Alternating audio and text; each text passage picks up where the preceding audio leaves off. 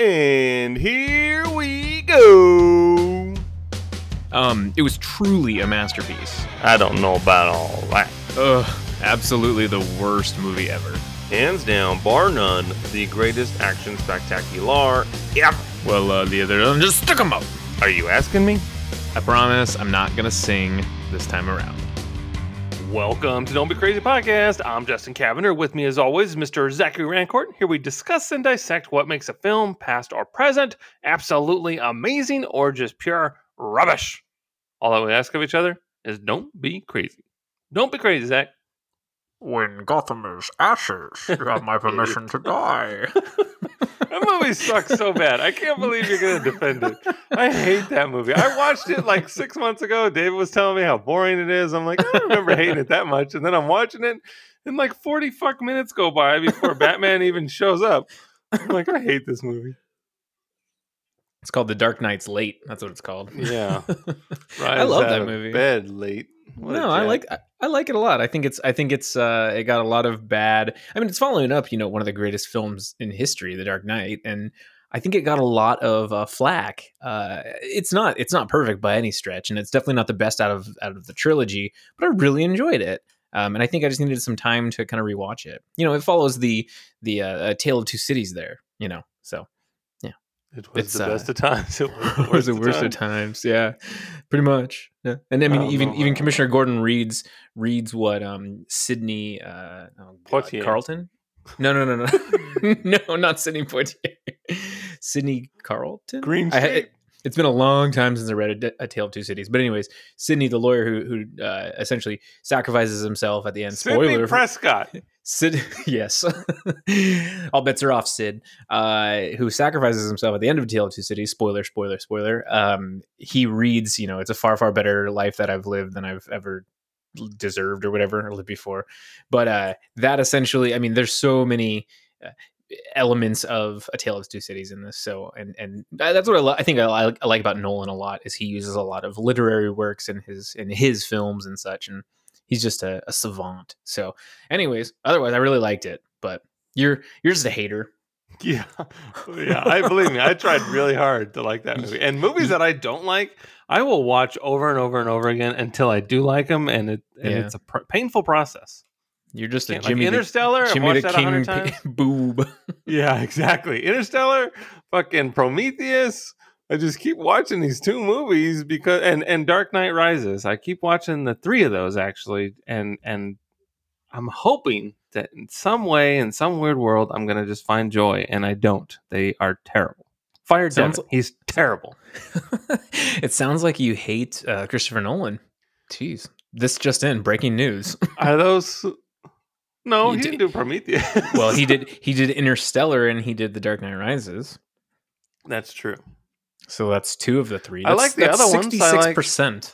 I like the Insomnia there. I like the John G. Memento. I like that one. I like Batman Begins quite a bit. I would the Batman movies I would rank 2, 1, 3 is how I would do it. But yeah, sure. I really, really, really enjoy Batman Begins. I thought that movie was the TITZs. Yeah, it's a good one. Swear to me. Okay. Like Mama said, can't swear, but yeah. Because you told me to, Drill Sergeant. Yeah, I would totally. Drugs. I got these sweet teddy bears. They're as good as drugs, sir. Anyhow, but I like that movie. But yeah, I love Nolan. Nolan fan through and through. Sounds like it. Did you see Tenet? So that one I have been trying to watch. My buddy Brendan says he owns it, so he's just gonna lend it to me. Because otherwise, I was looking for a way to buy it on like cheap. Yeah, it's because expensive. I'd rather it's wait. like $15. Yeah, yeah, I'd rather wait until it's on sale or it comes to like HBO Max or something. But I do want to see it in 4K. Other than that, though, man, do you want to hear what I watched this week? Sure. Or this last week? So, like I said, I watched The Dark Knight Rises. Criminally underrated. I watched a really good movie called The Sound of Metal, or just called Sound of Metal. It stars Riz Ahmed and Olivia Cook. It is about a a heavy metal drummer who finds out that he is deaf, or he goes deaf very quickly, and he has to learn how to deal with that. And he's also a drug addict, or a recovering drug addict. It's a very, very heartfelt, very beautiful, heavy film, but it's on Amazon Prime, and I implore everyone to watch it. The vicissitude of his character is just crazy. Like, going from this point of I have a plan to your whole world is upended. Pretty crazy. So watch that one. Watch another really powerful movie called Never, Rarely, Sometimes, Always. It is about a 17-year-old girl in Pennsylvania who is pregnant and wants to get an abortion. She has to travel to New York because the age of consent, or I guess if you're a minor, you have to have consent to have an abortion in Pennsylvania, but in New York, you don't. So she travels there, and it's her and her cousin just kind of experiencing neorealism that's involved with the uncomfortable nature of our systems for abortion, and that really touchy subject. Very interesting to see from a male perspective. It's fantastic. I thought it was very, very good. And then I watched on a different spectrum, Kong Skull Island. That's the first time I'd ever seen it. I don't know why I waited so long, but I enjoyed it. It was fun. It was a romp. Pretty cheesy at times, but I mean, that's what I like. I like Wisconsin cheddar. So then I watched Parasite again because Parasite's amazing. I watched WandaVision, the first 2 episodes of that. It's okay. I'm not as pumped about it as I should be. I don't know. It's kind of like I get what they're trying to do, maybe, but It's good that you get it because I don't. I'm like, all right, whatever. I well, don't understand. I mean, I get that it's like in yeah. her head and it's like a sitcom-y kind of thing and it's evolving, Mhm. but I'm not enjoying it. So the first Me episode was too. 30 minutes, the second episode was 37 minutes, but each has 6.5 minutes of closing credits. So Yeah. do the math. I know. But I was not enjoying myself at all. I was watching it, Yeah. and while they're having their fun, comical 50s sitcom laughs, I didn't laugh once. And I just sat there like an idiot. Yeah, I think, God, I hate to say this because I'm a huge superhero fan, but I'm just getting superheroed out, and this is not doing it for me. And I mean, I love Elizabeth Olsen. I think she's incredible, but they need to redeem themselves for the next few episodes, just because it's not as great as I thought it would be. It's kind of all over the place, and I mean, I kind of get what they're going with, but I had to watch some YouTube videos to really maybe grasp it, Sure. and only that really made me like it. So it's probably going to be a slow burn and it'll all make Yeah. sense when it's over, but you're asking a lot of me to dedicate a lot of my time, which is valuable, to a show that doesn't make a whole lot of sense right now on the surface. Yeah. I'm just like, fuck, man, let's just go. Yeah. And And it's not going. it's only 9 episodes, I think, for this season. That's So plenty. yeah, so we're 2 down. We got another one coming out in a few days. I mean, that's a third of the season. So I mean, there better be a lot of revelations happening. I mean, but I better see some Wolverine involved in this, some Cyclops. Let's get all the X-Men involved. Yeah, That'd be so far we awesome. got a beekeeper and a magic show. And a red helicopter. I was Yeah. like, okay then, and some gum, some big red gum. But yeah, I don't know. We'll see what happens. I mean, I applaud that Disney Plus is finally worth its weight in gold, in the sense of, like, I paid $8 a Content? month for the past year. Exactly. For the past year for what? The Mandalorian? I mean, that was pretty much it, in Hamilton, but whatever. Yeah, I loved Hamilton. I don't do So that. I know you don't. But and then I've also have you heard about this? Have you seen this? I've discovered Skyrim. It's a brand new game. It came out this year. 10 years ago. Yeah, so I know that you are a big fan of that game, and Sure. a bunch of other friends of mine are big fans. So I started playing it. I really enjoy it. It's fun. It's just a fun RPG that you think you're gonna do one main mission, and then all of a sudden they're like 20 different things are asked of you, and you're like, God damn it. I have to go run on foot at a slow pace over to this dungeon to go scour it for an amulet. And I'm just like, why do I do this to myself? And there's like 5 voice actors in the whole game. And it's I like, know. like the same voices over and over and over again. Didn't I just hear you in Whiterun? What the hell are you doing here? Yeah. So, it's been fun kind of messing around with the different styles. Like before, I was just a brute where I would use, like the two-handed weapons. But now I'm using more magic, and that's been pretty fun to switch in between stuff in between battles, just kind of getting used to it. And then I added the mods that you talked about, like the finishers. It's pretty cool. So I'm enjoying it, and like I'm a completionist, so for me, this game is gonna take a while for me. I already know, but yeah, I'm enjoying it. Other than it crashing randomly, like today when I was trying to run across to go reforge the amulet of Galdelier or whatever, and the game kept crashing 3 straight times. I was pretty Weird. pissed. Yep, I turned it off and I was like, I'm done for the day. I've never had it crash ever on me. Yeah, it's so weird. It just had this high pitch, like, and then it restarted back to the Xbox home Oh screen. my gosh. I know. I was like, fucking game. So, Yeah. The worst. I want my money back, Game Pass. Yeah. $1 a month right now. So, anyways, but sorry. So that's all I did. I've been a busy bee. But what Sounds about like it. you? What have you been doing? Nah, nothing really, man. Just playing a lot of Dark Souls. I've been beating it over and over and over again. Dark Souls 3, I've beaten 3 times now. Oh, And Jesus. I know I'm having a blast too, because first playthrough was like 45 hours, second playthrough was 19 hours, and then the third Holy playthrough shit. was only 13. But I got stuck on the last boss for like 90 goddamn minutes, so it could have been like under 12. But I wasn't. It was so weird because the first 2 times I beat the game, I smoked this fool so fast, and then I just hit a wall, and it was just messing up my program.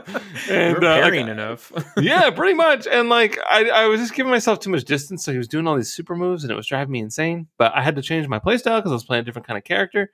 And then so finally I was like, fine, you want to fuck around, fool? So I got up all in his business, and I didn't give him an inch. There was no quarter between the two of us, and I just literally did bad things to his face, and it was awesome. I'm like, yeah, that's what you get. So he ruined my whole run.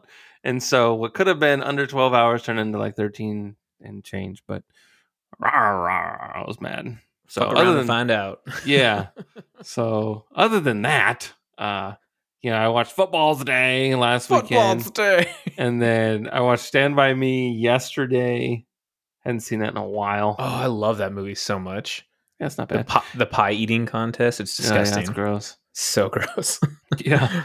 It's interesting too because it's an 80s movie that takes place in the 50s. So Yeah. it's always kind of weird when you watch some sort of time warpy movie where you get to see what life is like in that time period for teens, because a lot hasn't changed as far as, the camaraderie between friends, the bullies, the parents not listening, small town vibes. I was picking up on all that stuff. So it was fun to rewatch, as I haven't seen it in a long time. I probably haven't watched Stand By Me in at least 20 years. So it was fun to revisit it. Are you ready to talk about this week's movie? Hell yeah. Are you ready to talk about Iron Man 2 and Whiplash and how amazing he is? I want my bird. Where's my bird?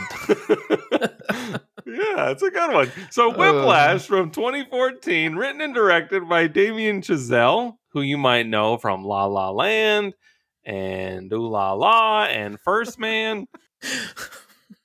He didn't direct Ooh La La. No, he did he write it? Ooh La La. You say he didn't? Ooh La La. Yeah. La La Land is the most. Yeah, it's the follow up. Ooh La La's not a real movie. Yeah, it's the sequel. There you You go. don't even know. First Man, you actually enjoyed that movie. I remember you saw it and liked it and were telling me about it at Carly's, but I was half listening. So thanks. You always have to listen to me. So it's it's definitely not his best out of those 3, but I do really enjoy how visceral it was, because you're placed. So I saw it in IMAX, which is kind of a waste because the only part of that was filmed in IMAX, I guess, is when they actually land on the moon. Spoiler alert: Neil Armstrong landed on the moon, but the final 10 minutes of the film. But I mean, when they're in the fuselage of the ship, we'll just call it. It's pretty intense with how the shaking's happening and everything's rattling, and you're just kind of like like holy shit. So I think that's really cool. But otherwise, it's kind of a boring film, and I wouldn't necessarily recommend it to you because I know you'd get bored. So Yeah. There's no sound in space, so there's not a whole lot of talking. well, they do a really good job about of showing that is they're not like people flying by and Marvin the Martian going, "Hey there," and stuff. So they do a good job of maintaining a realism to it, but it's just a long film. I think it's like 2.5, almost 3 hours. So Sure. I mean, I think it's funny that we all know Neil Armstrong and Buzz Aldrin, but who was the third guy? Neil Gorsuch. I don't know. The guy that didn't get to land on the moon. Sucks to be him. Yeah, I don't know. So I forgot it, but they're all actors that you've seen before, and so that's kind of the recognition helps. But I don't remember. I'm a bad American apparently. So. Yeah. What can you do? Oh, well. Yeah. It is also worth noting that Mr. Damien Chazelle also wrote 10 Cloverfield Lane, which we have done an episode on, and we both really enjoyed the motion picture show. Oh yeah, that's a great movie. Yeah, how about that? So there you have it.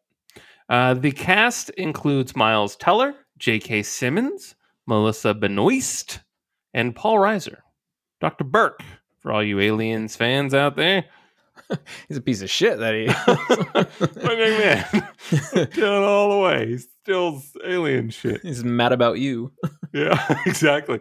There was a fun little reveal that he actually is subletting his apartment to Kramer so that Mad About You and Seinfeld are in the same universe. Oh, cool. Yeah. That's neat. So The more they you both know. take place in Seattle? No, it was like his bachelor pad kind of thing. Oh, Is Mad About You take place in Seattle? No. Frasier does. Frasier does. So I thought guess Mad it's About kinda You like- was in New York. So did I. I don't know. Just I never said watched Seattle. it. Oh, okay. I know. It was always on after The Simpsons, and I always changed it because it was on Fox, and I didn't want to watch no Helen Hunt. That's no good. She saves tornadoes and things. You've never seen it skip this house and that house and then come to yours. Yeah. Is there an F5? Fuji something scale? What is the scale? I don't know. Fujikawa? The F. The F in Fuji scale. Ford 150 scale? Yeah, I don't know. It's in the extended edition. It's in the same cut that has the tire crashing into the windshield that was cut from the trailer. Oh, I haven't seen that one. It's exhausting. I don't think it exists. I'm making that up, but I do remember the part where the giant truck trailer smashes into their truck, but it was in the trailer, but in the motion picture show, it's cut out, and I hate it. Yeah. Anyway, that's neither here nor there. So we are here to talk about Whiplash. Now that we are 18 minutes into this podcast, and Who cares? wouldn't you know it, the movie is well received by both critics and audiences alike. It is sitting at a whopping 94% certified fresh on the old tomato meter there for both critics and audience members. So let's just take a quick little look. How about we go through the bad first? Because there's only one person dying on this hill, and that is Candace Frederick from Real Talk Online, top critic. The film has potential, but ultimately there's more bark than bite. I don't know about all that. Let's see here. Some positive stuff. Let's see here. Kayla Marsh from Sight and Sound. Chazelle's training a keen eye on the proceedings seems to delight in the spectacle of relentless punishment. I know what that means, brah. Sounds good, though. Take your word for it. Let's see here. We have Kalichi Iyenlo. Says J.K. Simmons completely owns his role. It's scary, bordering psychotic, and worth his Oscar win. Which, by the way, I saw in the trivia that J.K. Simmons has won upwards of like 40 awards for this role. Really? Yeah. I mean, I'm sure it's like the Zach Fest and the Don't Be Crazy podcast awards and shit like that. But either way, it was a lot. My name is on like the movie scrolls. It's like, this is a movie. Zach Rancourt, Don't Be Crazy podcast. Yes. I want pictures Gallegos? of Spider-Man. Yeah, exactly. The menace. Ricardo Gallego says an energetic film about music, passion, sacrifice, and the fine line between excellence and excess. Ooh. Yeah. I think that's That's astute. That's an Those are two astute EX observation. words. Yeah. So we'll end it on that one. This film had a budget of $400,000, mostly spent on new drumsticks and drums because they break shit. And Band-Aids. And Band-Aids and cleaning products because of bloodborne pathogens. Oh my God. Yeah, like Disneyland. Can't have you licking no drum sets when he's got blood all over him. Opening weekend, the film did $135,000. That was on October 10th, 2014. Grossed in the United States at a whopping $13 million, and wouldn't you know it, worldwide, $49.3 million. And I have to believe a lot of that comes from the Oscar buzz once it became a thing. I think awards, what do you call it? Like film festivals acknowledged that this movie was amazing. But I think once it hit the mainstream and everyone knew that this was a big deal, they had to go out and see it. Yeah. And then once you get, the mob mentality of the greater good, everyone kind of follows suit. I mean, I drink that Kool-Aid too. But in this case, Justin, they were right.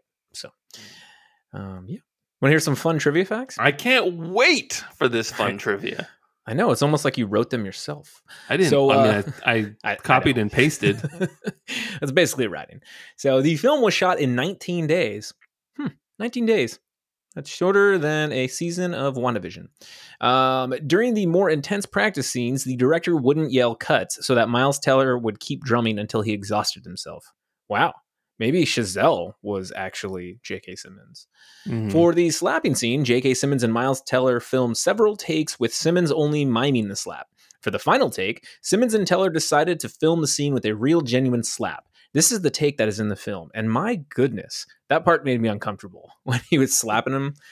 Oh, shit. Like, flapping, yeah. Miles Teller, who has played the drums since he was 15, received blisters on his hands due to the vigorous, unconventional style of jazz drumming. Some of his blood was on the drumsticks and the drum set as a result. Ugh. Gross. Can't do that. Yeah. And then finally, the film is one of the lowest grossing movies to ever be nominated for the Academy Award for Best Picture. That's pretty cool. And that just goes to show, I mean, the Academy is what it is, but the fact that but the fact that a $400,000 film could be in the running, and essentially it created Damien Chazelle's path to what he is now, where he's this protege director. And I really like the guy a lot, but I mean, I think it's fascinating that this kind of streamlined him into that whole style. But anyhow, cool. Andrew Neiman is a first-year student at the prestigious Schaefer Conservatory in New York City. He has been playing drums from a young age and aspires to become a world-class drummer like Buddy Rich. Terrence Fletcher, conductor and bandleader of Schaefer Conservatory Studio Band, invites him into the ensemble as alternate for core drummer Carl Tanner. However, Andrew quickly discovers that Fletcher is relentlessly strict, ruthless, and abusive to his students. When the band rehearses the Hank Levy piece Whiplash, and Andrew struggles to keep the tempo, not my tempo. Were you rushing or dragging? Wait, should I just play jazz music while you read this? Should I just play some? Say, give it a bop, dude.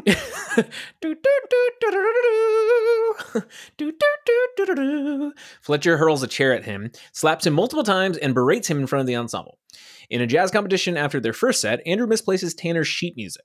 When called for their second set, Tanner cannot play without his sheets, but Andrew claims he can perform Whiplash from memory. After a successful performance, Fletcher promotes Andrew to core drummer for the studio band, but he also recruits Ryan Connolly, the core drummer from a lower level ensemble within the conservatory. Johnny Bravo. Andrew believes Connolly is a less talented drummer than he is and is infuriated when Fletcher promotes Connolly to core. Determined to impress Fletcher, Andrew practices until his hands bleed and breaks up with his girlfriend Nicole to focus on his musical ambitions. After a 5-hour session with Tanner and Connolly for the core spot, in which Fletcher hurls chairs and screams at them, Andrew finally earns back the core spot. On the way to their next competition, the bus Andrew is riding breaks down. He rents a car but arrives late and realizes he left his drumsticks at the rental office. After convincing an impatient Fletcher to wait for him, Andrew races back and retrieves them, but his car is hit by a truck on the way back. He crawls from the wreckage and runs back to the theater, arriving just as the ensemble enters stage. Bloody and injured, Andrew struggles to play Caravan, in which Fletcher halts the performance and dismisses Andrew, who then attacks him on stage, resulting in his expulsion from Schaefer. At his father's request, Andrew meets a lawyer representing the parents of Sean Casey, a former student of Fletcher, in an ethics complaint against Schaefer. Contrary to Fletcher's prior claim that Sean died in a car accident, the lawyer explains that Sean hanged himself out of depression and anxiety spurred on by Fletcher's abuse. Sean's parents want to see Fletcher forbidden from teaching again. Andrew agrees to testify as an anonymous witness, and Fletcher is fired. Following his expulsion, Andrew has abandoned drumming and is working in a restaurant. He later discovers Fletcher performing as a pianist at a jazz club. Fletcher spots Andrew and invites him for a drink. Fletcher explains his dismissal from Schaefer and admits that his teaching methods were harsh, but everything he did was only so that his students would push themselves to become their absolute best, referencing Charlie Parker's rise to fame as an example. When Andrew asks if his methods would instead discourage students, Fletcher replies that the next Charlie Parker would never be discouraged. Fletcher invites Andrew to perform with his band at the JVC Jazz Festival, and as they would be playing the songs Andrew was confident in from their time at Schaefer, and Andrew accepts. Andrew invites Nicole to the performance, but she declines as she is in a new relationship. New number, who dis? Andrew arrives at... She's like, I don't know. I got a new boyfriend that doesn't really like jazz music, so... He doesn't like all that skibbity-boo-bop music. He doesn't like that Scatman music. He likes reggae. So Andrew arrives at JVC and the slappity bass, and the band goes on stage. Just before they begin their first piece, Fletcher reveals that he knows that Andrew testified against him, and as revenge, leads the band with a song Andrew does not know and cannot find anywhere amongst his sheet music. Andrew walks off stage humiliated, but then Paul rises to the occasion. He returns to the stage and cuts off Fletcher's introduction to their next piece by playing Caravan, cueing in the band himself. Fletcher is taken aback, but resumes conducting. After Fletcher cues to the last beat of the piece, Andrew continues playing, continuing into an extended solo. After a moment of disbelief, Fletcher nods in approval of Andrew's performance before cueing the band finale. End of movie. That's Whiplash. That is Whiplash. My bud. Yeah, exactly. What can you do? Now, when was the first time you watched the movie Whiplash? So it came out in 2014. So probably 2015. My buddy Brandon, he was kind of talking about it, how it was really good. And then I heard from a couple other people through the grapevine that it was good. My friend Mark, he used to live over here in Seattle with me, and we would do every Tuesday night, I think, we would do Blu-ray movie night, where we'd go rent something on Redbox, and then like me, him, and his roommate, and whoever else would get together to watch it. And so I decided, hey, we should do Whiplash. I really liked it, man. I was very, very happy when I watched it, and that ending scene got me, no pun intended, it got me jazzed up. So yeah, I mean, I've the very ending drum scene, like the whole 15 minutes of the ending, got me really, really jazzed up. But I definitely enjoyed it when I first saw it, and I've seen it a few times since, and I really, really enjoy this film. So 2015-ish is when I saw it. What about you? I saw it for the first time on Sunday. Oh shit! Really? Yeah. Oh yeah. I think I knew that in the back of my head somewhere, but I fucking hate jazz music. I hate it so much. I can't stand it. And every time there's like a TV show or a movie that takes place in like the New Orleans, like in the Quarter, in the French Quarter, all you hear is just in the background. I'm like, Jesus Christ. Wow. Not a fan of the jazz. I don't like it. And I love live music, but for whatever reason, there's just two types of music that I cannot do, and that is jazz and country music. Just can't do it. Yeah, I feel you on that. I can't. It hurts my face. Do you enjoy jazz music? You know, I mean, I have Spotify, and I love Spotify. I don't think that I would ever open up Spotify and be like, hey, play the latest jazz music. Play, Duke Ellington, please. But I really do enjoy it, actually. And it's deep tracks only. Dave Matthews Band. Only the deep cuts. No mainstream. So, I used to listen to it in honors English class in high school. Our teacher, Mr. Clark, he'd play Willie Nelson and stuff. I know that's not jazz, but he would play a variety of music. and sometimes he would play jazz, and it was very relaxing and easy to listen to, because we would have it as like, during our literary time where we would read our books. But it's pretty remarkable when you actually learn the history of it, and if you ever get a chance to see it live, because I'm like you, I love live music, because I'm just so envious of people that are that talented. When you see a jazz performance live, it's pretty remarkable.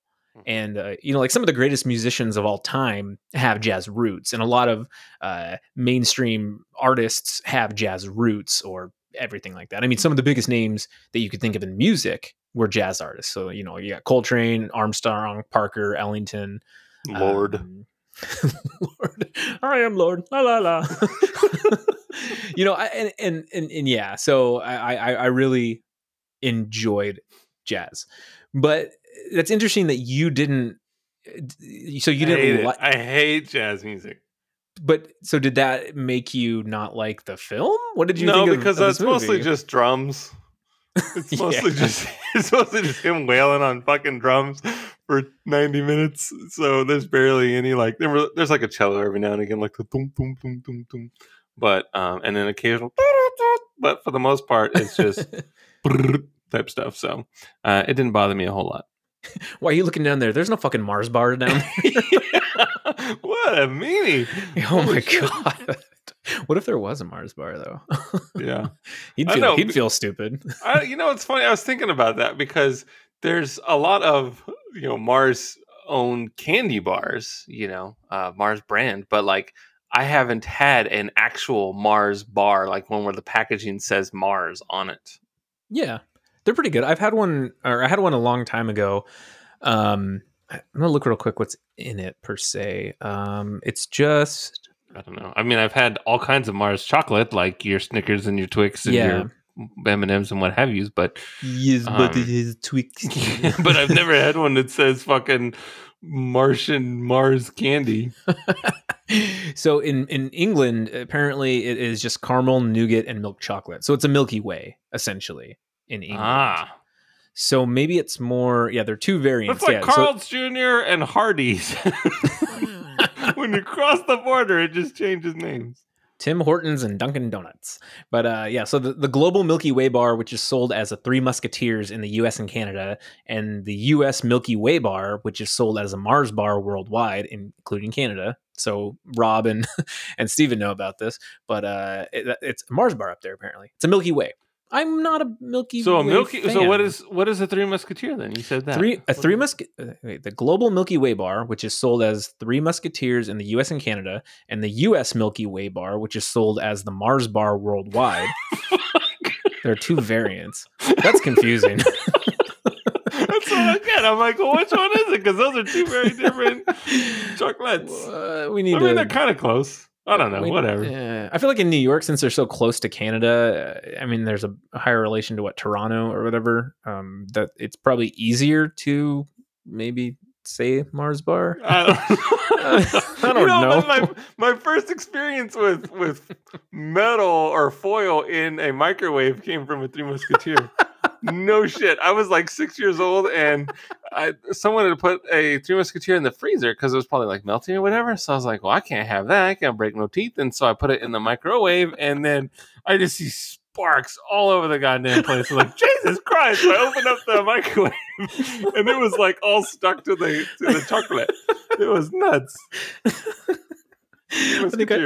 I tried it when I was around the same age, and I was heating up chicken fingers, and for some reason I left the foil in like the to-go box, and my mom started screaming because she saw sparks. And I was like, are they done though?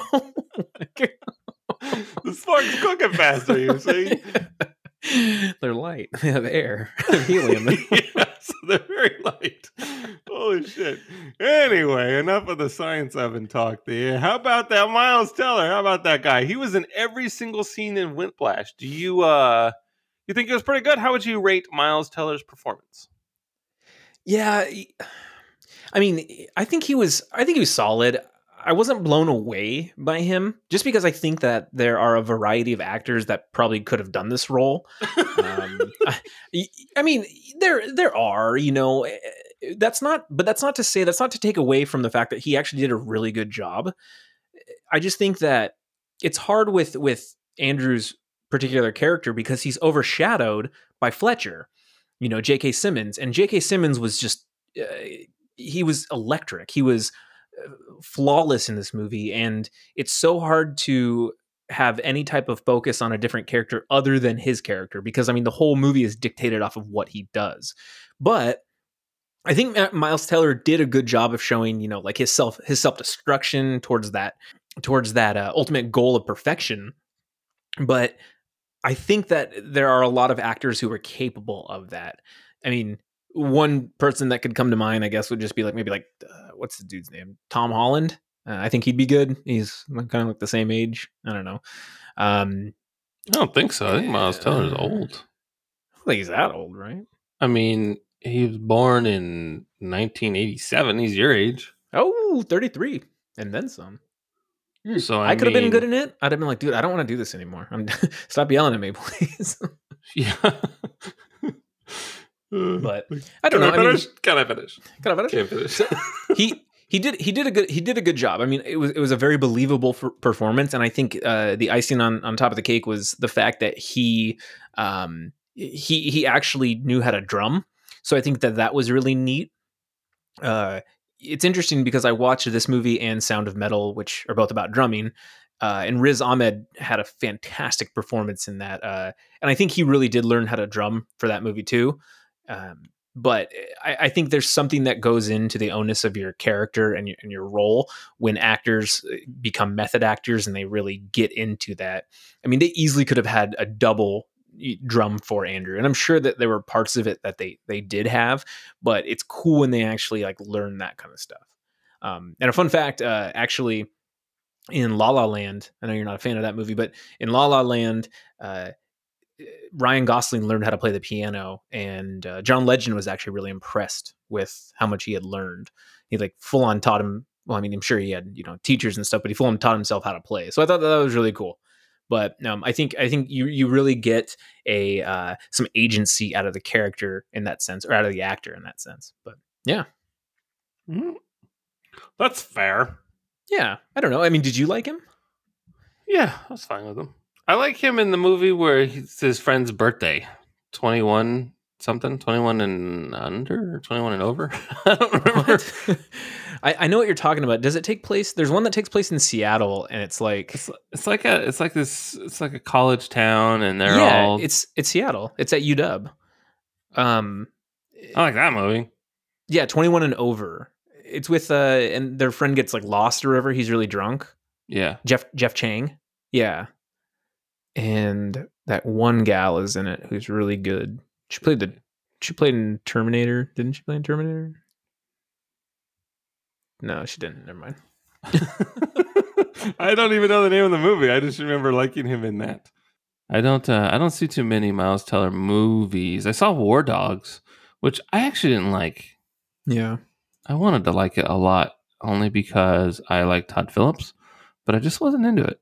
I wasn't feeling it. I watched the Footloose remake. He's pretty good in that. Yeah, he played Chris something. He played Willard. He played Chris whatever's role. The country bumpkin who's friends with Kevin Bacon. Yeah. He played that Chris, guy. Yeah, what was his name? He was in Reservoir Dogs and everything. Yeah, Chris Penn. Yeah, Chris Penn. He plays his part in that movie. The skinny Chris Penn. Yes. That is exactly. There you go. Yeah. Let's move on. J.K. Simmons, he has a real commanding presence on screen. Every time he walked into a room, you could sense the fear in each of these students. It was palpable, Zach. Have you ever had a teacher or a boss that exuded that same fearful vibe?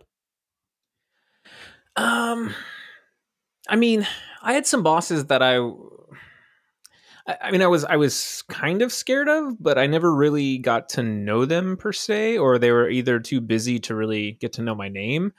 I've never had this the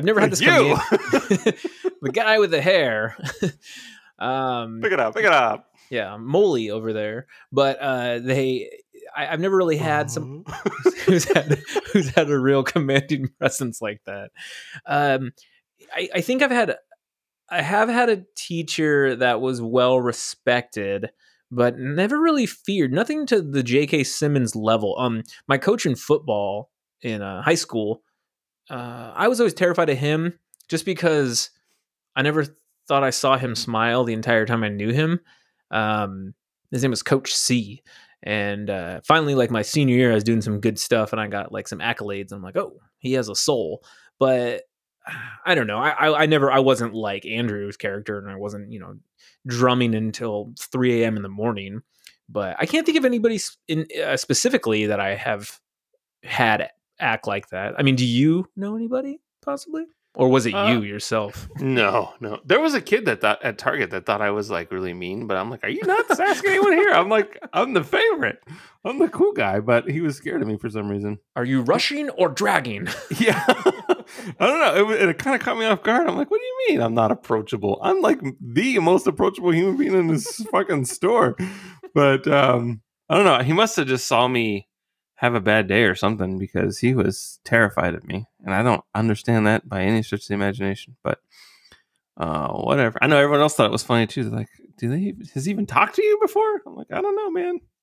So I tried to play cool with him, but it just wasn't working out. But he's an interesting fella. But weird. I've had a couple of bosses that I respected to the point where I didn't like goof off or anything. Like I would just back when I was like selling cars and stuff. There was a president there that was just sort of he had a commanding presence about himself, and so I always tried really hard to be respectful of him and his time. But I was never like afraid of him or anything. Right. I was lucky, I guess. Yeah. I mean, yeah, I don't think I could work under somebody that would be, I mean, obviously that extreme, but I Sure. don't know. So, I mean, that was literally going to be my next question. Like, do you agree with Fletcher's teaching methods, and would you find his yelling and belittling to be effective to your learning style?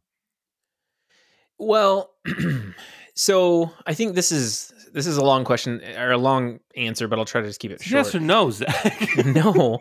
So I think it's twofold. I understand where I Fletcher's like coming from. trifolds myself because then there's 3 lines. Yeah.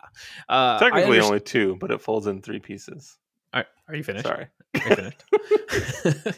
So I agree with his methods in the sense of the culmination of his teaching methods is basically explained when him and Andrew are having drinks towards the end of the film, and he says, two of the most damaging words. What does he say exactly? I have it written down. It's hold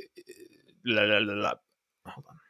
Oh, there are no 2 words in the English language more harmful than good job. So I think that's fascinating because he's kind of right in a certain sense where some people are really good or they have potential to be so good. And I mean, you and I have both been managers for situations and we both run into people that, or even not even just managers at work, but I mean, in life at various things, we've met people who have so much potential to do something, but for some reason they're holding back. And I think Fletcher has an eye for that. He can see talent and he knows what he wants and he knows how to gain, quote unquote perfection. But therein lies the issue is perfection it's a pipe dream. It's something that I don't think you can ever be because in my opinion, there's no such thing as perfect. You can attain 99.9% basically. It's like Lysol kills 99.9% of all germs, but you never get that 100% perfection. And his methods, although archaic and crazy, they work. We see what happens. But huge but. I would never agree with him hitting someone, physically abusing someone, and using derogatory language like that, homophobic remarks like he does. He throws the F word around, not fuck. He throws the other F word around a lot, and it's really uncomfortable. And he abuses people both mentally and physically. You can't do that. It's not something.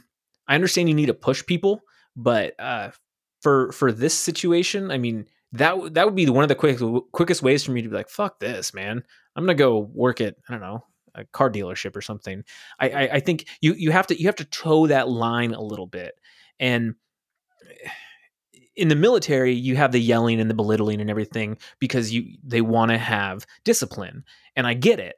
We all kind of have that moment, right? You don't want to make weak people. You want them to unleash their potential. But I think that Andrew asks that towards the end, he says, well, but is there a line? and maybe you've gone too far. And Fletcher's like, no, because the next Charlie Parker wouldn't have been discouraged. Basically, it's pretty crazy. But so I don't know. I'm kind of on the fence with it. I'd probably say I think the abuse is not right. I think that's pretty obvious. But Sure. I mean, I don't want to get yelled at. I'll yell at you all the time. I've been yelled at before, and I'm just like, cool, man. You know? But I mean, it sucks, but you know, I think there's a difference between, you know, 80s cop movie where the captain is yelling at the imbecile police that can't get their job right versus you're making my dick itch. Yeah, I don't think Axel makes my dick itch.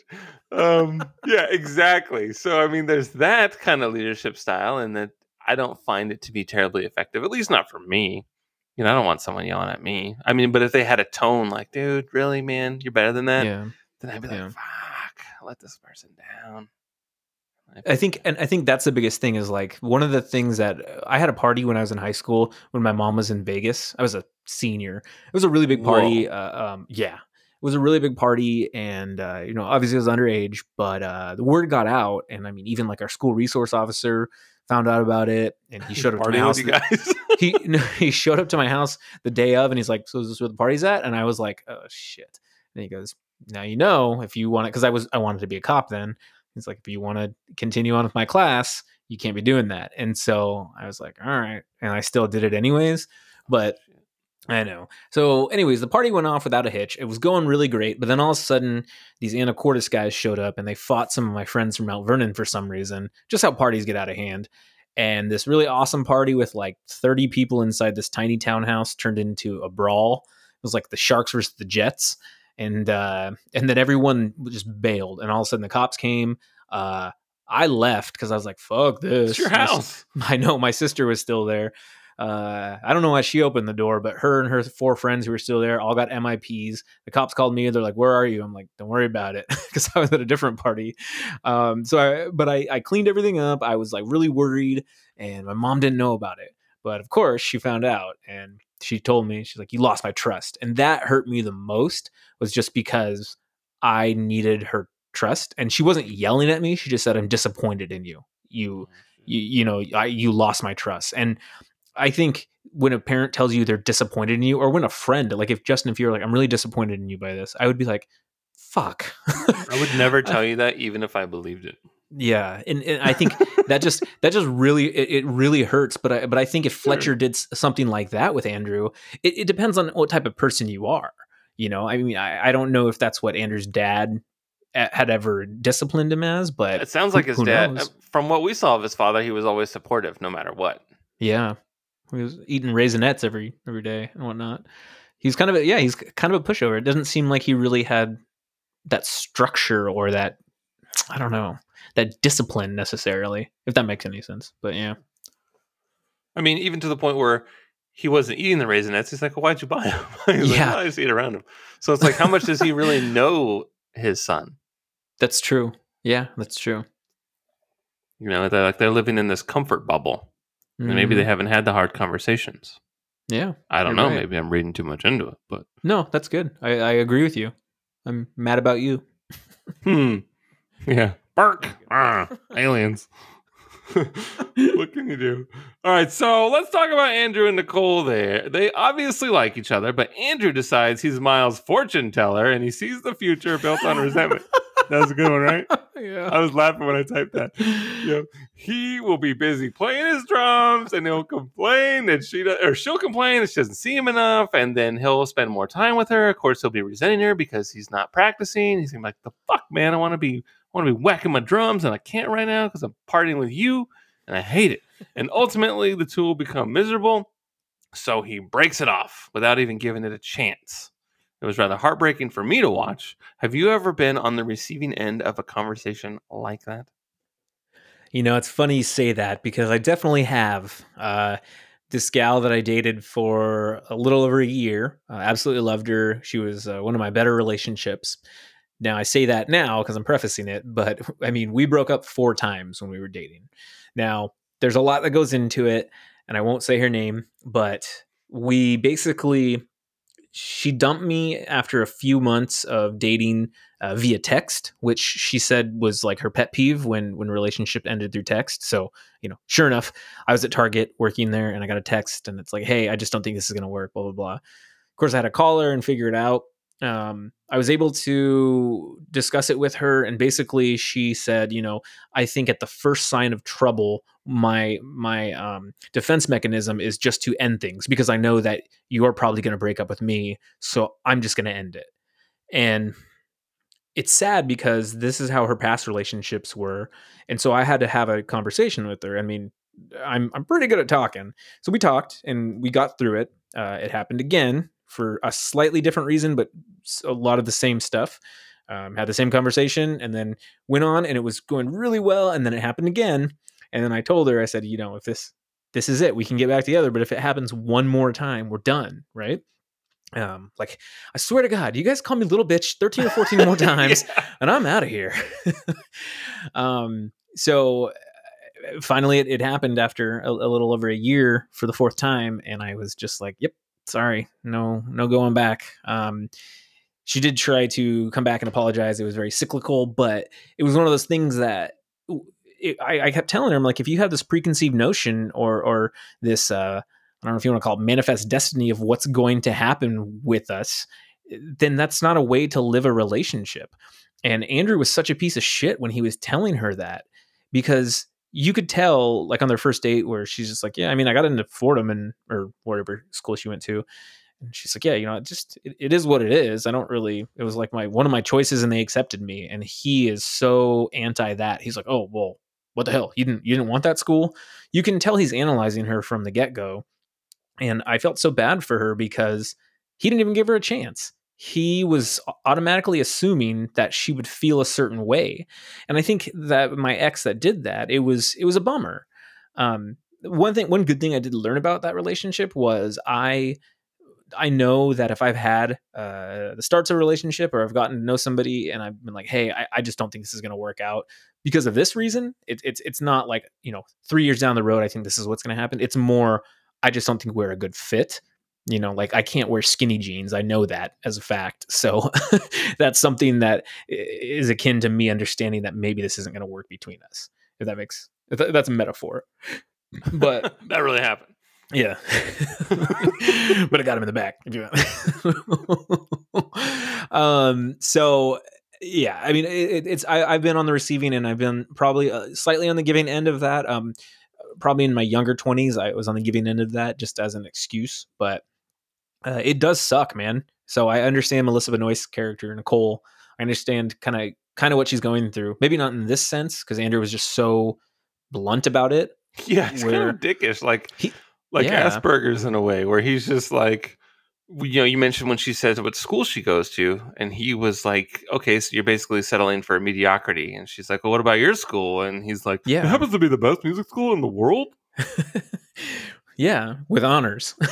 Yeah. But, yeah, fuck him. I mean, but like fuck him because Yeah, a bit pretentious, I suppose. yeah, exactly. Oh, it's super pretentious. And I mean, I think there's a lot that goes into that too, though, and we get a taste of what Andrew's life is like at the dinner scene with his cousins who are football players and whatnot, where he's just constantly overshadowed by everyone else's accomplishments. So I get it, but I mean, you can't. How can you have a happy life if that's all you care about? Right. It's fascinating to me, but I don't know. Yeah. I mean, I don't think he can, and I don't know if he'll ever be happy, to be honest with you. There are maybe when he grows out of whatever it is that he's dealing with and he finds out what is important to him. He did call the nice girl and she was not available. And that could be a bit of a wake up call for him, like what is important. But as of right now, in 2014, he needs to be playing his drums, and that's all that matters to him. Yeah, I mean, it took him losing pretty much everything to realize what he had, and he gave up. So, Yeah. What can you do? yeah. It would be better if he just knew ahead of time. I know he's so good at predicting the future. Well, he's so good at predicting the future. Why the fuck can he predict that? Yeah, I know. Yeah. Oh well, what can you do? Now, are you a fan of films that showcase performing arts? You mentioned the the Sound of Death Metal Music movie that you watched at the beginning of the movie or the beginning of the podcast? What was that called? Sound of Metal. Sound of Metal. That's right. It's really good. Where this welder gets this awesome job where he's clinking and clanking pipes together, and it's he has amazing. the same Nordic voice as every character in Skyrim too. Sure. Yeah. Go speak to the Came a Jarl. long way to be here. Yeah. If you're looking for the iron ingot, go speak to the Jarl. Yeah. I'm gonna go walk into this bench for the next 2 hours. I know. Anyway, so motion picture shows like that, The Sound of Metal, Breakin' 2, Electric Boogaloo, Fame, Step Up, Center Stage, Black Swan, Drumline, Stomp the Yard, etc. Footloose you mentioned earlier, but I don't know if that really counts. But yeah, I mean, they're not at a school performing for like a grade, as it were. They're not like trying to. In Footloose, it's just having a good time, right? This town is outlawed music. Yeah, dancing. Can't do that. John Lithgow. Versus, a professional career in performing arts or going to school in performing arts. Are you a fan of these types of movies? Oh yeah, I absolutely do. I even though they're kind of formulaic in a certain sense, where I guess it depends on which one. Sometimes if you have like a fish out of water or like a raw, hip hop dancer who has to go to Juilliard to dance or something, they have to change their style, but then they add their own flair to it, right? The teacher turns their hat backwards. Oh yeah, what's the one where Julia Stiles learns how to dance hip hop? Oh man, I just drew a blank. Save the Last Dance. Save the Last Dance. That's right. Yeah, and that one's okay. I don't really like Julia Stiles at all, really. But I think even though they're formulaic, I really do enjoy the movies a lot. Step Up was actually really fun. The first 3 were actually really fun, and I really enjoyed Step Up 2, The Streets, because Annie has to go to she does like some breakdancing, crunkin stuff, and then she has to go to like a dance academy where they do interpretive dance. I don't know, and then she like adds her own flair, and it's this really awesome dance battle at the end of the film. So I enjoy those types of movies, and this one is interesting though, because Whiplash, there's not a lot of set pieces. It's a lot like a play. You could even turn it into a play just by switching out a couple things. Like you could imply a car crash, you could imply a bus breaking down, all that stuff. But I mean, you have the music room, the stage, and backstage, and then like his apartment. Those are kind of the only things you really need to do. But this movie was really honed in on that. So it wasn't necessarily about the academy or the entire school itself. But I don't know. I like those movies. I can't think of any off the top of my head other than like Save the Last Dance. I named a lot. Footloose. It's Dirty Dancing. I think Dirty Dancing counts because well, that's a professional dancer. But I mean, they're professional dancers that are working to entertain the guests, and they have to be amazing. Like Showgirls. Oh yeah, that movie's terrible. And Step Up has P.D. Pablo in the soundtrack, which is cool because it's got that show off that body. You got that dance flow so hot. You working that, you twerking that, you ticking it like a clock. It's also got that song Aquaman. Yeah, it's a good one. So there you go. Take your head off and twirl it around your head like a helicopter. But it's fascinating you actually mentioned Black Swan, because I watched a really good video from Lessons from the Screenplay on YouTube, and these are very similar movies, because Black Swan, you've seen it, right? Yeah, I saw it at the theater. I wore a tuxedo. Oh shit! Were you trying to impress Miss Natalie Portman? Or I what? had opera glasses. It was fucking awesome. Nice. Well, that movie is about perfection too, and that strive for perfection, and how far you go to essentially abuse and sabotage your own self in order to attain being perfect. And I mean, that movie is an anxiety-filled 2-hour ride. It's crazy. I think there's a lot of similarities between that film and this, where you have this performing teacher who's the highest of high, who's kind of a prick, and then you have somebody like the Ryan Conley and the Mila Kunis character who are the motivation for the person to do better, the competition. The parents who are In Black Swan, the mom is a lot more Crazy Town Banana oh Pants. my god, when she's cutting her fingernails, I was like, ah. Yeah. Oh, hate that. She Yeah, reminds me of I the hate mom it. in the drug movie, Requiem for a Dream. Like, I'm gonna Yeah, be on television. Like, just kind Ellen of crazy. Barkin is her Like, your name? Ellen time has Barkin. passed, and she's like stuck in this like time bubble. It drives me nuts. Yeah, and yeah, because she was a former dancer. I mean, Paul Reiser's completely different. You're right. You know, because he's just the most mild mannered high school teacher, failed writer. Andrew comes from a family of non-musical people, so it's almost like he has to. And J.K. Simmons calls him out on this. He's like, you know, you grew up with Buddy Rich or whatever. You're just a wannabe, pretty much. Whereas Natalie Portman's character, I forgot her name. She is this like protege who Swan, Miss yeah. Swan, No, that's not it. But Black Swan. her mom you her mom has blick. been but you blick. Her mom has been grooming her since you know since she was a young kid, and so the pressure's Hard to groom a swan. There's on feathers everywhere. everywhere and bloodshot red eyes. But I mean, those are two pretty remarkable films, and by two pretty spectacular directors. So I think those are good examples. Justin, I've never seen Breakin' 2 Electric Boogaloo though. Oh I know, shit! I've That'll heard save of your it. life, dude. It's all about saving the rec center. This place is like just this derelict Lock- building that's falling apart, and their dance Lockdown at the rec abilities. center. Yeah, exactly. Their fucking dance moves are gonna just repaint the walls and reinforce the steel, and it's gonna be amazing. Holy shit! It's good stuff. Special K and Ozone and Turbo. Forget about it. You know, performing arts is interesting because acting, I think, while it's hard to do, I don't know if it has the same physical damaging abilities. So like when you're a professional dancer, you are just constantly, you have to be in the best shape of your life, and you are working all day every day. You're basically at the gym for like 13 goddamn hours, right? If you're a professional dancer. If you are a musician, you're practicing until you go insane, right? And like in his case for the drums, his hands are all bleeding and it's awful. The competition is nuts, it's through the roof, and there's all this pressure.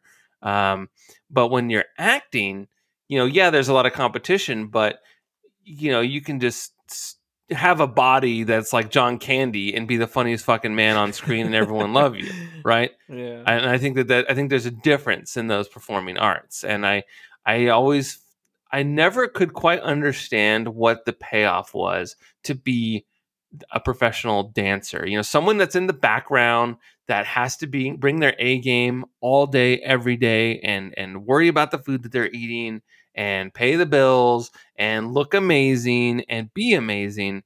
It is a very hard life, and the damage that is doing to your body. I mean, we mentioned Black Swan. Someone that is a ballet dancer. You know, their feet go through the ringer, and they are going to hate themselves. Fast forward 5 minutes from now because their body is just so ruined, and I don't quite understand. I will never understand what it means to be a professional dancer or musician, because even if you're just fucking on tour, you know, you're Metallica, right?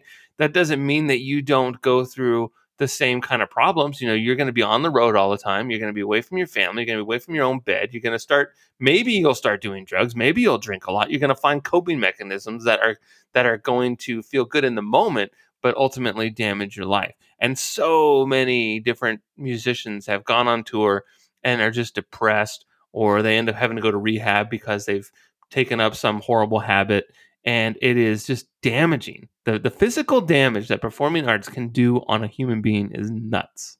And I Yeah. don't quite I will never be able to understand the drive for someone to go to this school and to abuse their body so that they can be at Carnegie Hall. Like, I don't, that is not for me. Or even like an Olympian. You mentioned there's no such thing as perfect, right? Then there was Nadia, that Romanian girl who was like 14 that got a perfect 10.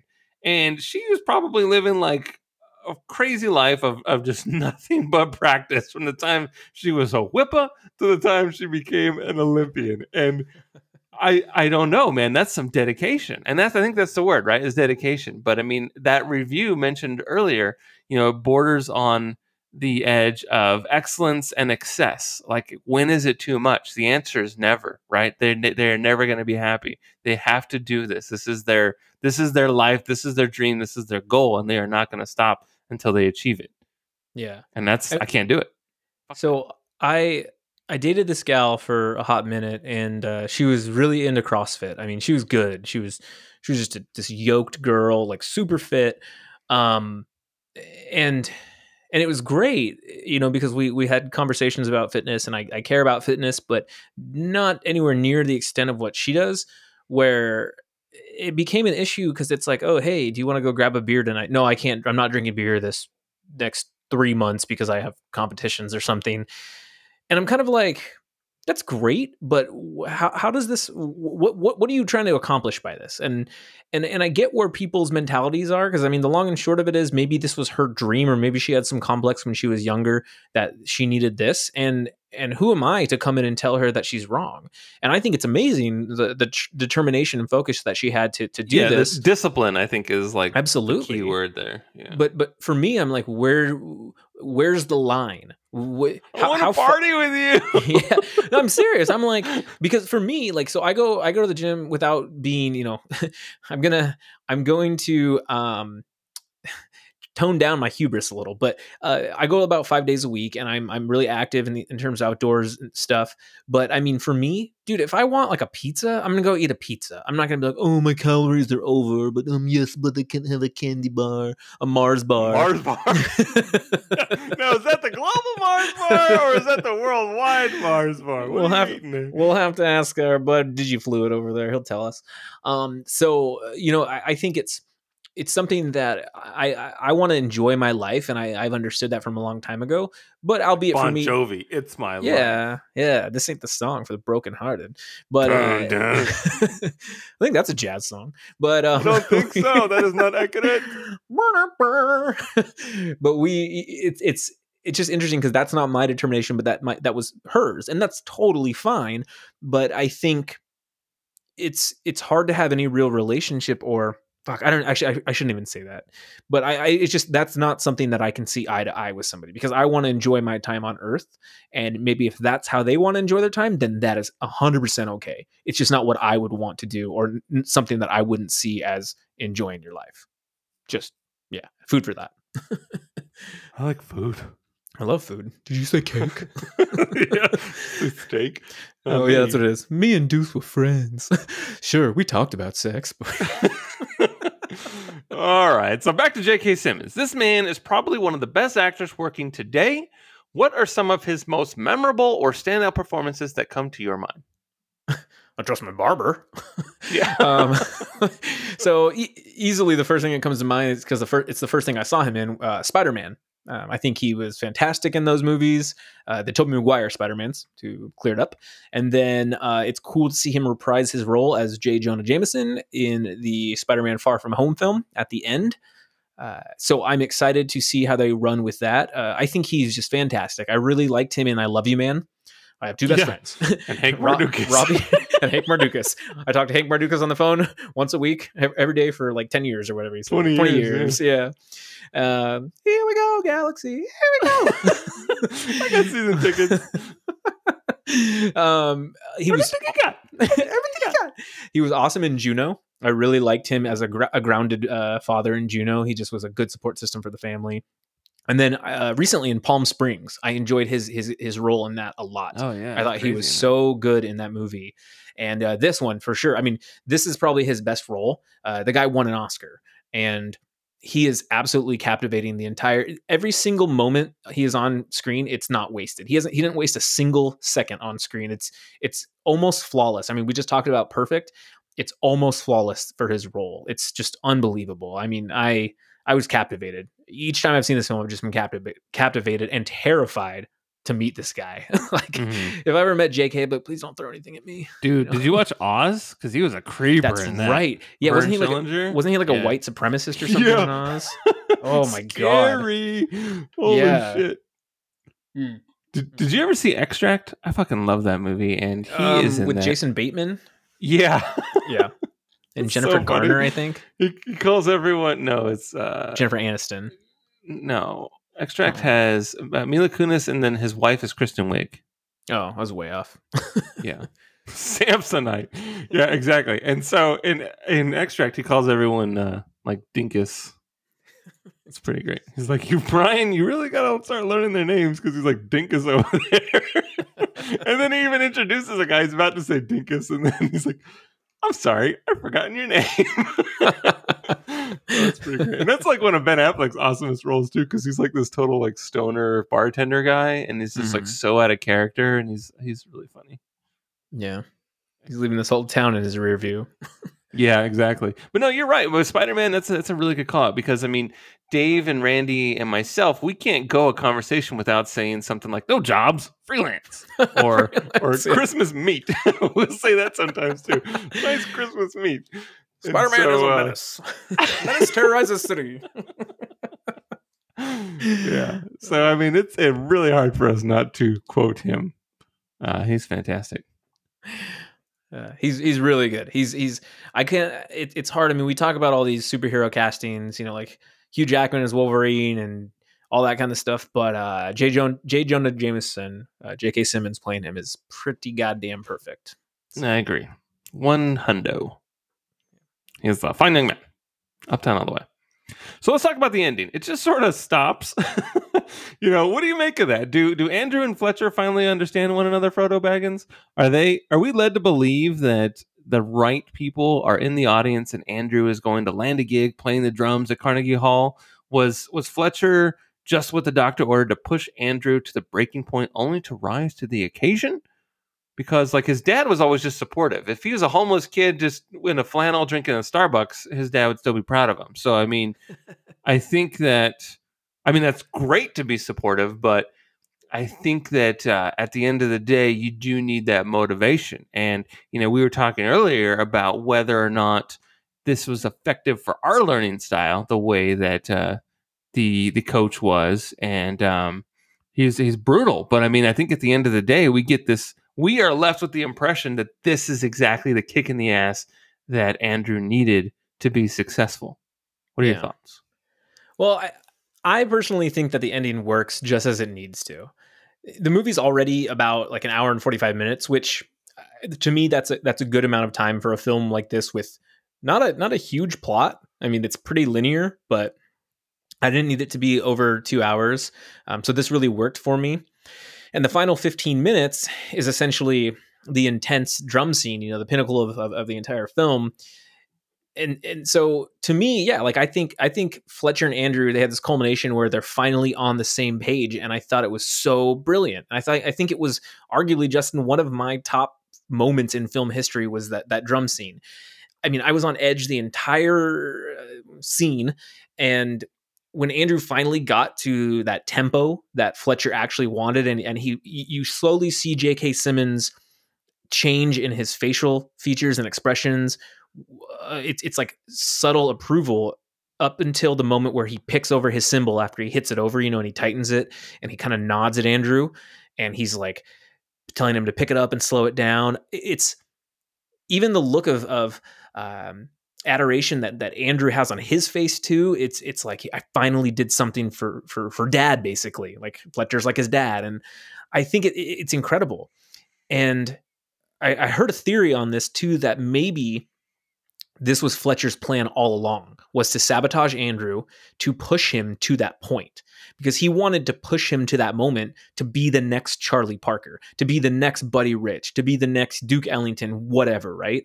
He said he's never had a Charlie Parker, and I think he saw something amazing in Andrew, but Andrew was too much of a little baby or whatever he was in Fletcher's eyes. And he needed to get him to a moment where he could just let loose and do whatever possible. So I think it was brilliant. And I mean, I've seen this ending. I've just watched the ending like probably about 10 times over, because that impossible drum solo by Buddy Rich is just phenomenal. And I think just everything that he does when he coaches him at the end, it's just, oh man, it's so good. I mean, what did you think about that ending? I was like, all right. That's it? That's Yeah. it. Were you okay with it just abruptly ending, or did you need it to be more? Did you need him to go No, I shake never need hands or more. anything? I'm less is more. I'm okay Yeah. with it because we got the nod, we got the smile, we got the nod, Yes. and then cut to black. And I think when he fixed the symbol, that was the key that he's going along with it. You know, Oh yeah. he wasn't mad at him anymore. He was proud of him because you know the show must go on, but he's sitting there fixing the symbols, and I thought that was great. And he's up there and he's waiting for the cue, and that was the moment, right, where he was like, "All right, this is happening. I get it. You know, we're finally on the same fuck page after an hour and 47 minutes." And that's what it took. And I think if we didn't get the look in his eye, the twinkle in his eye, and the smile, because it was up really close on J.K. Simmons. You know, it Mm-hmm. was right on It's like Fletcher's like a upper choke half of shot. his face. Yeah. Yeah, and we saw in his eyes the acceptance and the not only that, but just that he was proud of him. He was remarkably proud of him. Like, this is it. This is what it's all about. And, you know, talking about just the career of someone that is a musician or in performing arts, it is it is brutal. It's downright brutal. It's going to kick your ass, and you're going to hate yourself, and you're going to hate your job. But I think that, and you mentioned, you know, like a drill sergeant, sort of, you know, they talk that way to you to save you in a lot of ways. And I think that that's a profession that you and I could never understand to that degree, but I think that in a way it is necessary. It is prepping them for having that hard skin, that thick skin, to be able to take anything, to be able to take criticism, to realize that, you know, you're not perfect like you said, but you need to get as close to perfection as you possibly can. And right now this isn't it. Whereas at the Yeah. end of the movie it was, holy shit, look at you, man. You're doing it. Everything that you thought was so hard, that was so impossible, look at you right now. You're leading the show right now. Yeah. Why do we fall, Bruce? So we can learn to pick ourselves back up. I Oh my mean, god. And watch like a 2.5 hour movie that nothing happens. fucking love it. But I mean, to 40 answer, minutes for Batman. I don't care. So in Iron Man 3, he was barely in it. But anyways, so you know, Who? Tony Stark was barely Iron Man in Iron Man 3. Because So if he's nothing without the suit, then he doesn't need it. same with The Dark Knight Rises. So anyways, this isn't the Dark Knight Rises podcast. Thank But God. I want to answer one of the 6 questions you asked at this end. You know, are we led to believe that the right people are in the audience and Andrew is going to land a gig playing drums at Carnegie Hall? So I think back to kind of what I was saying. I think this ending abruptly is great because I think it's about believing what you as a viewer want to believe. If you think that was a flawless performance, and that just means the sky's the limit for Andrew, and someone's going to come up to him and be like, you know, see you first thing on Monday at Carnegie Hall or something, then that's fine. If you think that was his fall from grace, and people are like, nah, kid, you're not cut out for this, then that's fine. So I think that it's kind of a cautionary tactic that Damien Chazelle, he may have used to kind of extinguish any positivity or any what's the word I'm looking for? Any positive reinforcement behind this idea that the strive for perfection is the route that Andrew took, because I think that can be really harmful. And so I think Chazelle is kind of like, look, I'm not going to glorify him, J.K. Simmons treating him like this. Even though they had this kind of symbiotic relationship, it was almost Stockholm syndrome esque. So I'm not going to justify and say, hey, the ends do justify the means, but I think it's great because you can believe what you want to believe, and the ambiguity of the ending just really opens it up for me. I think Andrew, he could only perform that good. Like I was saying, when he finally let go of everything, he had no fear. So in that certain sense, I do agree with what Fletcher did. A movie you and I really both like, because it's based on a true story too. Total Recall. Yeah, I fucking love that movie so much. I watched it recently too. Miracle with Herb Brooks, right? So Herb does a similar thing, but obviously not like that. He makes the guys hate him so they have time hating each other. And he, again, all the stuff they do after practice and after games and whatever, he just instills this kind of tough discipline on them. It's like a tough love. And in the end, guess what? They beat the Russians, the best team in the U.S. And I think that's such an inspirational moment. But you do know that if like Herb Brooks wasn't as hard on these boys as he was, then they probably wouldn't have gotten to where they were and won the gold medal. I don't know if you believe that or not, but Yeah, I believe that. it's I almost like believe that a miracle. they needed him to push them far enough. Absolutely. But I do think, like, I want to ask you, do you think that Fletcher cared about Sean Casey's death? The kid who, when he got the phone call and he said he died in a car accident and he was crying and everything. Do you think he actually cared about Sean Casey, even though he hung himself? I do. Mm-hmm. I think that he needed to change the story to a car accident so that it wouldn't discourage his students. Yeah. That's pretty hardcore, man. So, but Because otherwise, you'd be questioning what's it all about. Whereas because if he's taking his own life, then it's on him. But if his life was taken from him, then that's just on the universe. You know what I mean? Exactly. So, but I mean, yeah, I think there's some amazing stuff that he says in it. There are no two words in the English language more harmful than good job. I hate to say it, but I kind of agree with him. I do like words of affirmation, but sometimes if you haven't done a good job, it's okay to hear you need to be better than this. So I don't know. I don't know if that's if that's a turnoff or what, but I don't get it. you don't get what? I mean, you say like good job is bad? Well, it's not bad. I think that when people accept mediocrity or they accept, in certain settings, when they accept mediocrity and just say, "Oh, you know what? That's okay. You did a good job." If I messed up at something and it's not to someone's liking, I want them to let me know. They don't need to be a dick about it, but I want them to be like, "This isn't what I had in mind. I Have need you you." tried sucking less? Yes, I need you to be better because I know you can be better. If that's the kind of reinforcement I have. They're like, I know you can do better than this. I need you to redo it and come back to me and finish it this way.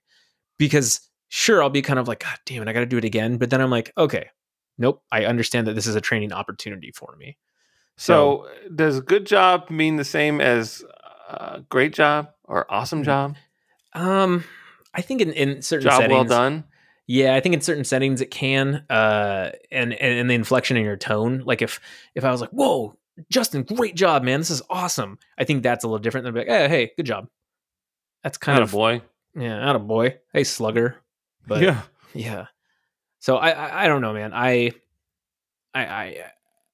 that's all I have to say, really. All right. Yeah. Sure. What letter grade do you give Whiplash? Oh man, this is an A+ for me. I love this movie so much. I think it's just A plus. That's a brilliant. perfect. You just said that you can never be I perfect. give it a 99% because Yeah. A+ is 98 plus, and Sure. anywhere between I'll 98 give to it. 100%. I'll give it a 9 out of 10. So there's room for improvement. Exactly, 9.5 out of 10. No, So it's a 9. That's not a grade I like to give out. Yeah, I know. You gotta always do under, right? Unless But it's Starship Troopers. so yes, it is an A+ for me. I really, really enjoy this film a lot. What about you? Yeah, I give it an A. Nice. Did you enjoy Solid watching A. it? I think so because I didn't get up. I sat on Ooh. my sofa the entire time and I just watched. I didn't pause. I didn't play on my phone. I was just watching because we didn't really talk about this, but the camera actually moves pretty good in this movie. Oh yeah, dude, the editing is He did a good job with the camera. But I mean, it's really just a student play. Walking through halls was even kind of cool and engaging in a lot of ways. And I can't quite explain that, but I really like the way that I was following Andrew the entire movie. Mm-hmm. I really enjoyed everything about it. And so, while it could have just been a normal art house film where the camera's not doing anything and it's stationary, it was very dynamic, and I can appreciate that. I think for a jazz movie, someone that fucking hates jazz music, to have to sit here and watch this movie, he did everything he could to keep me captivated, as you said, and I think it works. And I mean, even like when he first goes to Fletcher's studio band, and you see everybody warming up, they're talking. They come in as normal students, and then they all get set up. Like people are licking their reeds. They're putting their instruments together. The one guy's spitting out this spit valve. So gross. Yeah, and you're just kind of like, it's all these little intricacies of playing in a band. I mean, I used to play the trumpet, so I get it. But it's just fascinating to me that you're in this world that maybe you don't know a ton about, and the editing Right. is so sharp and so poignant in this film. And I did like the callback at the beginning. There's the slow drum buildup. Yes. And then that's happening in the solo at the end of the movie. Oh yeah, that was great. Totally.